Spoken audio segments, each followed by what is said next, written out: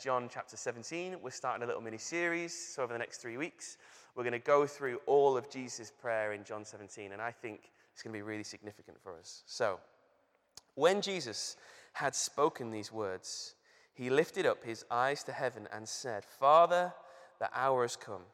Glorify your Son, that the Son may glorify you, since you have given him authority over all flesh, to give eternal life to all whom you have given him. And this is eternal life, that they know you, the only true God, and Jesus Christ whom you have sent. I glorified you on earth, having accomplished the work that you gave me to do. And now, Father, glorify me in your own presence, with the glory that I had with you before the world existed. Amen. I wanted to focus our hearts at the start of this year on prayer, on Jesus, on seeking after him. We decided as a church up in Mill Hill East, where I pastor, that we would start this year with a week of prayer and fasting and drawing near to God and kind of hitting the big reset button and saying, God, we put you right at the center of all that has been before. We see your hand working in the trouble and in the triumph. And actually, in all that is to come, we say, God, you be the center, you lead, you guide. But we thought, both there and here, that it would be really helpful to maybe focus our prayers and our thoughts around the prayer of Jesus. One of the biggest reasons for doing this is that in my church up in North London, we spent a long time praying for Jose Mourinho, that God would fill him with his spirit and empower him and he'd overcome some of the troubles he was facing at Manchester United. And then he lost his job. And I thought, do you know what? My prayers aren't working. This isn't going anywhere. Actually, I'm much happier now. I love Solskjaer. So I thought, well, maybe I need to learn how to pray again. And what a better place to go than Jesus' prayer. We just sung what is often called the Lord's Prayer, but that's not the Lord's Prayer, is it? That's the disciples' prayer. That's how Jesus teaches us to pray. This, John chapter 17, is the real Lord's Prayer. You might see your heading in the Bible, the high priestly prayer is sometimes what it's called. I'm not totally convinced that's a great name for it, and we're going to dig into why.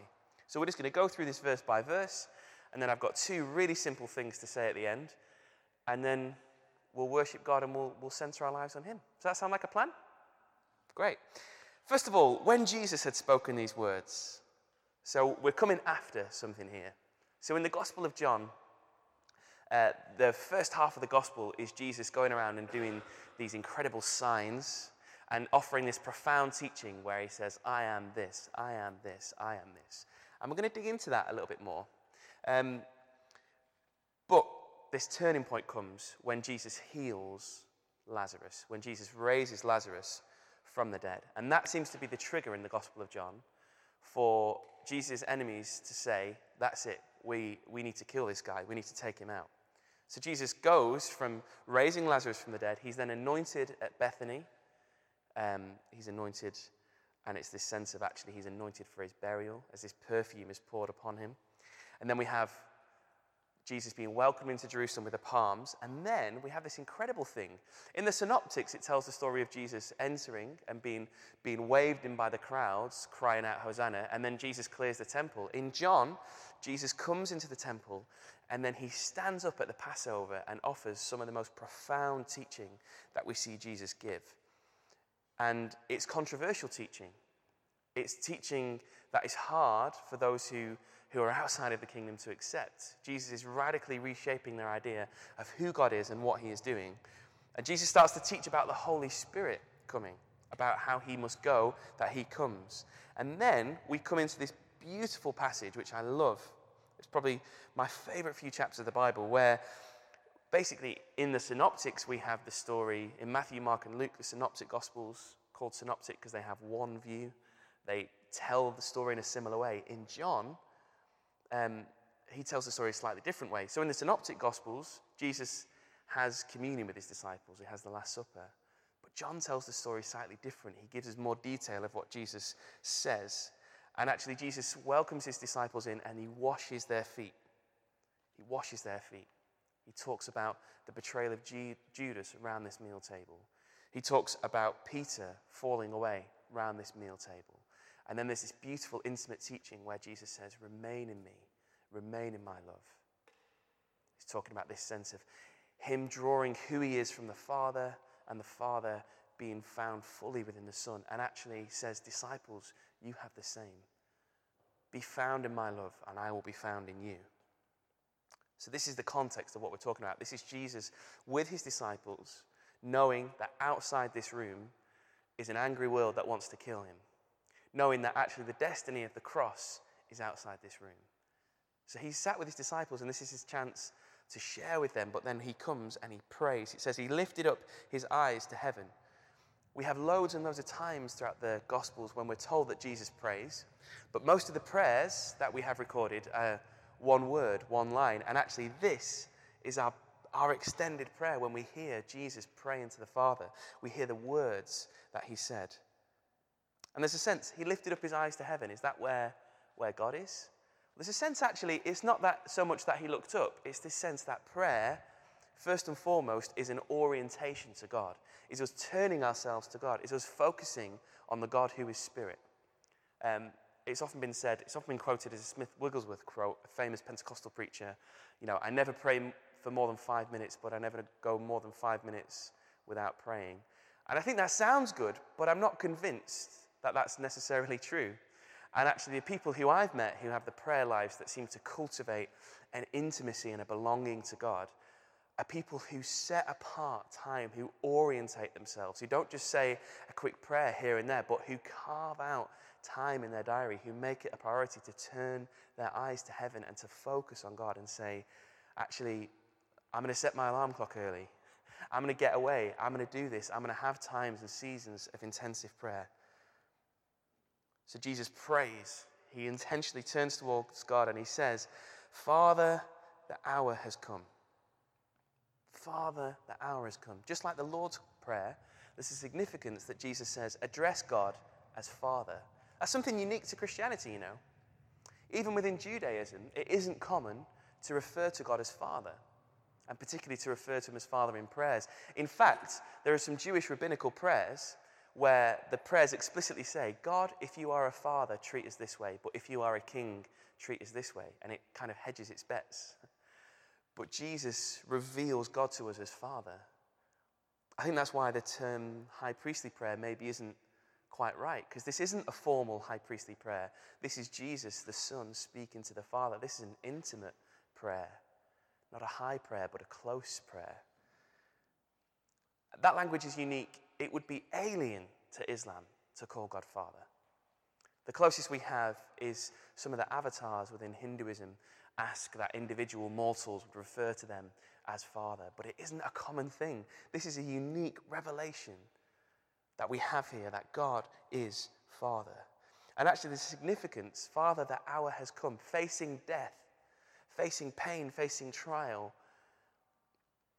In the Garden of Gethsemane, as we hear it in other accounts, Jesus prays, take this cup from me. And here Jesus says, the hour has come. He leans into his belonging. At his moment of biggest struggle, facing the darkest night, he leans into, Father, the hour has come. Let's go together. And then Jesus carries on, glorify your Son, that the Son may glorify you. Glory is a bit of a funny word, a word that we only use in kind of religious context now, or probably about someone like Jose Mourinho when he was winning the Europa League and he was actually glorious before he got sacked. But actually this sense of to be glorified is to make tangible, is to radiate with light, is to turn the light on in the darkness, is majestic, is beautiful. You might have heard the Hebrew word kavod, which means weightiness, heaviness. There's a sense that the glory is the God who is spirit, love, light, goodness itself, being so present that we can feel it, we can grasp it, we can see it. We are weighed down by it. And actually, Jesus glorifies God in that he makes God known to us. I've heard it said that the central truth of the Gospels is not that Christ is godlike, but that God is Christ-like. That Jesus is the glory of God because he shows the face of God, because he is who God is. He reveals the character of God. He reveals that actually God is primarily good, is loving, is after us, is going to the margins, is going to the lost, is going to the least, is about speaking into the darkness and being light in that place. And it's a strange glory that Jesus has. He says, glorify me, and the glory that Jesus has is the cross. The way that Jesus ultimately reveals who the Father is through the loving sacrifice of the cross. Jesus says, since you have given him authority over all flesh to give eternal life to all whom you have given him. We're going to come to eternal life in just a second, but there's a sense of this is the glory of God. This is the character of God revealed, that he has given us eternal life. That the glory of God, the holiness of God, is not shown in his separation, in his distance, in his otherness. When we think of glory and we think of holiness, they're words that describe ways that God is what we could never be in some ways. But actually, Jesus says the way that God is glorified is through the cross. It's not through separation, but through communion, through being with us, through togetherness, through saying, actually, be reconciled. Be reconciled to my Father. Come with me to my Father's house. That's how God is glorified. That's how he is revealed.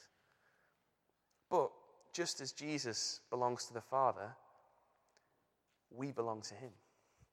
Jesus says to his Father, all you have given me. So just as Jesus calls out intimately, Father, we can call out intimately, Jesus, I belong to you. I am yours. And this is eternal life, that they know you, the only true God, and Jesus Christ, whom you have sent. This is eternal life. In Matthew, Mark, and Luke, we don't see that phrase eternal life. We see kingdom of God or kingdom of heaven. And I think that's actually the equivalent. In Paul, we have the language dikaiosune, righteousness, justification. There's this sense that eternal life is life that carries over into eternity. Life that is significant. Life that is weighty. Life that is soaked with the glory and goodness of God. Life that is defined by the heart and the character of God. And I'm going to pause here. This is where we really dig into, I think, the central part of this first part of Jesus' prayer, where Jesus is praying to his Father. Because he breaks down, what is eternal life? What is eternal life? Is eternal life a ticket for the afterlife? Is eternal life a space on a cloud with a harp with the other angels? Eternal life is to know you. Eternal life is to know you. It's to know the glory of God. It's to know the character of God. It's to know who he is, his goodness. To know his goodness is to experience his goodness. To know his love is to be loved. But it's not just to know you, it's to know you and know the one you sent. Not just who God is, but what he does. Not just his character, but his action. And I think that kind of gets to the heart of the way that Jesus prays to God, and the way that I think we today should learn to draw near to God in 2019. Intimacy and obedience. To know the character of God and to know the action of God. To be intimate with who God is and to be obedient to what he is doing. In fact, actually, I think this is the engine of prayer, intimacy and obedience. Intimacy and obedience. I think what we often make the engine of prayer is asking and receiving. We ask, we receive, we ask, we receive. And often that seems like a disappointing thing, because sometimes we ask and we don't receive. So we ask again and we partly receive and we ask, and then Mourinho is sacked and Solskjaer comes and it's kind of answered in a different way, and we ask and we receive. But actually that isn't the engine of prayer. That's almost the road that we're traveling on. That's life, that situation, that circumstance. Jesus says if you ask you will receive, but actually when he says that, he's talking about us receiving God himself, us receiving who God is, receiving the Holy Spirit. The engine of prayer is intimacy and obedience, to know God and know what he's doing, to know his face and to know his hand. And we see this then in how Jesus concludes this section of the prayer. The sense of intimacy, Jesus says in verse 5, we'll do them in reverse order, but, and now, Father, glorify me in your own presence with the glory that I had with you before the world existed. This sense of togetherness with God. They share the same glory. They share the same existence. They share the same character, the same being, the same essence. There's a theological word for this, perichoresis, this mutual indwelling. Jesus is in the Father and the Father is in Jesus. That word, the second half of that word, choresis, is where we get the word choreography. And some people have characterized that as a dance. There's movement, there's grace, there's beauty, there's a love and a relationship and a passion there. And actually that is how Jesus characterizes his relationship with God, the Father, intimacy. And then in this prayer, he passes that on to us. He knows that he belongs to God, and he knows that we belong to him. I'm going to talk a little bit more about that over the next couple of weeks. But then we see the obedience in verse 4. I glorified you on earth, having accomplished the work that you gave me to do. Jesus finishes the work that the Father has given him to do. If anyone on this planet ever had the right to strike off on their own and do what they thought was right, surely it was sinless Jesus, right? And yet he says, I finished the work that you gave me to do. I danced with you. I took on your purpose and your plan. Intimacy and obedience characterizes Jesus' relationship with the Father and should characterize our prayer life and our relationship with God in 2019. So how do we cultivate this? How do we cultivate intimacy and obedience? Because I say those words and probably no one disagrees with them. We can often convict ourselves that maybe our prayer life is based around more asking and receiving, or I know I feel like actually a lot of my prayer time gets taken with intercession, and that's good, but there is also a sense that actually just to know God and know his plans is at the heart of Jesus' prayer, and I want to be like Jesus. I want to be a disciple, a follower of his. I think there's two ways we get intimacy and obedience: through rhythms and rest. Rhythms and rest. Rhythms and rest. Rhythms is just the time given to wake up in the morning and pray to God, to have those rhythms in your week of when you go to the quiet place and you meet with God. There's been loads of scientific studies about how prayer makes us healthier mentally, socially, physically. People who pray often have lower rates of heart disease. Incredible thing. But some of that is about us orientating ourselves with rhythm. And we don't pray just for the health benefits. We pray for the soul benefits, right? It's probably good for our body because God made our bodies. And when we draw near to him, how can that be but a blessing? But actually, if you want to get intimate with God, there is no shortcut for time. If you want to get to know someone, if you want to start a relationship, if you want to maintain your relationship, if I want to maintain my marriage with Rachel, there's no shortcut for time. There's no shortcut to just being together. So what can you take up in 2019? It's not too late to make a resolution. It's not too late to be more resilient this year in prayer. What can you take up? At the tail end of last year, I had 2-3 months where I asked Rod if I could just come in on a Friday morning, just have like 3-4 hours in the prayer room. I don't like to shout about my prayer life and talk about it, but I feel like it's important when we talk about prayer. And just that rhythm of actually carving out a whole morning a week was really soul-giving for me. I've got a 4-year-old who is a noisy, noisy man who wants a lot of my attention and time. Some of you have families. Some of you have to work really early in the morning. There isn't a set, God listens to you more at 5 o'clock in the morning than he does at 11 o'clock at night. But you need to have that rhythm. You need to have that rhythm of drawing near to God, of not neglecting him, of drawing close to him. And then rest. When we often talk about obedience to God, we often think about what things we can take up, what things can we do. But actually, obedience biblically, again and again and again, is what are you willing to give up? What are you willing to give up? What are you willing to rest from?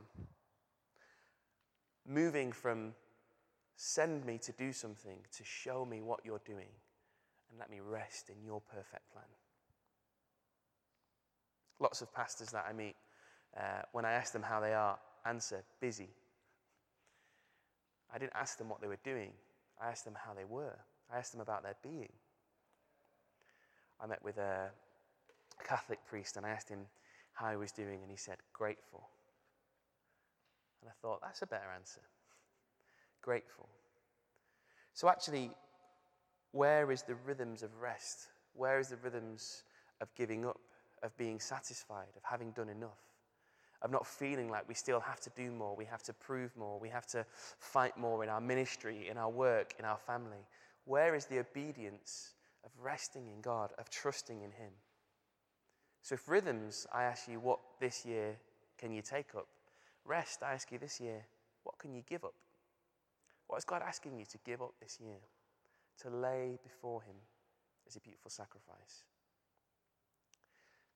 We'll come to the rest of Jesus' prayer in the next couple of weeks, but this week I just want us to think intimacy and obedience, rhythms and rest. What can we take up? What can we give up this year? I'm going to sing an intimate song of worship. It's really simple, really repetitive, all about how we are made for communion with God. Should we stand and sing it together, and then we'll finish?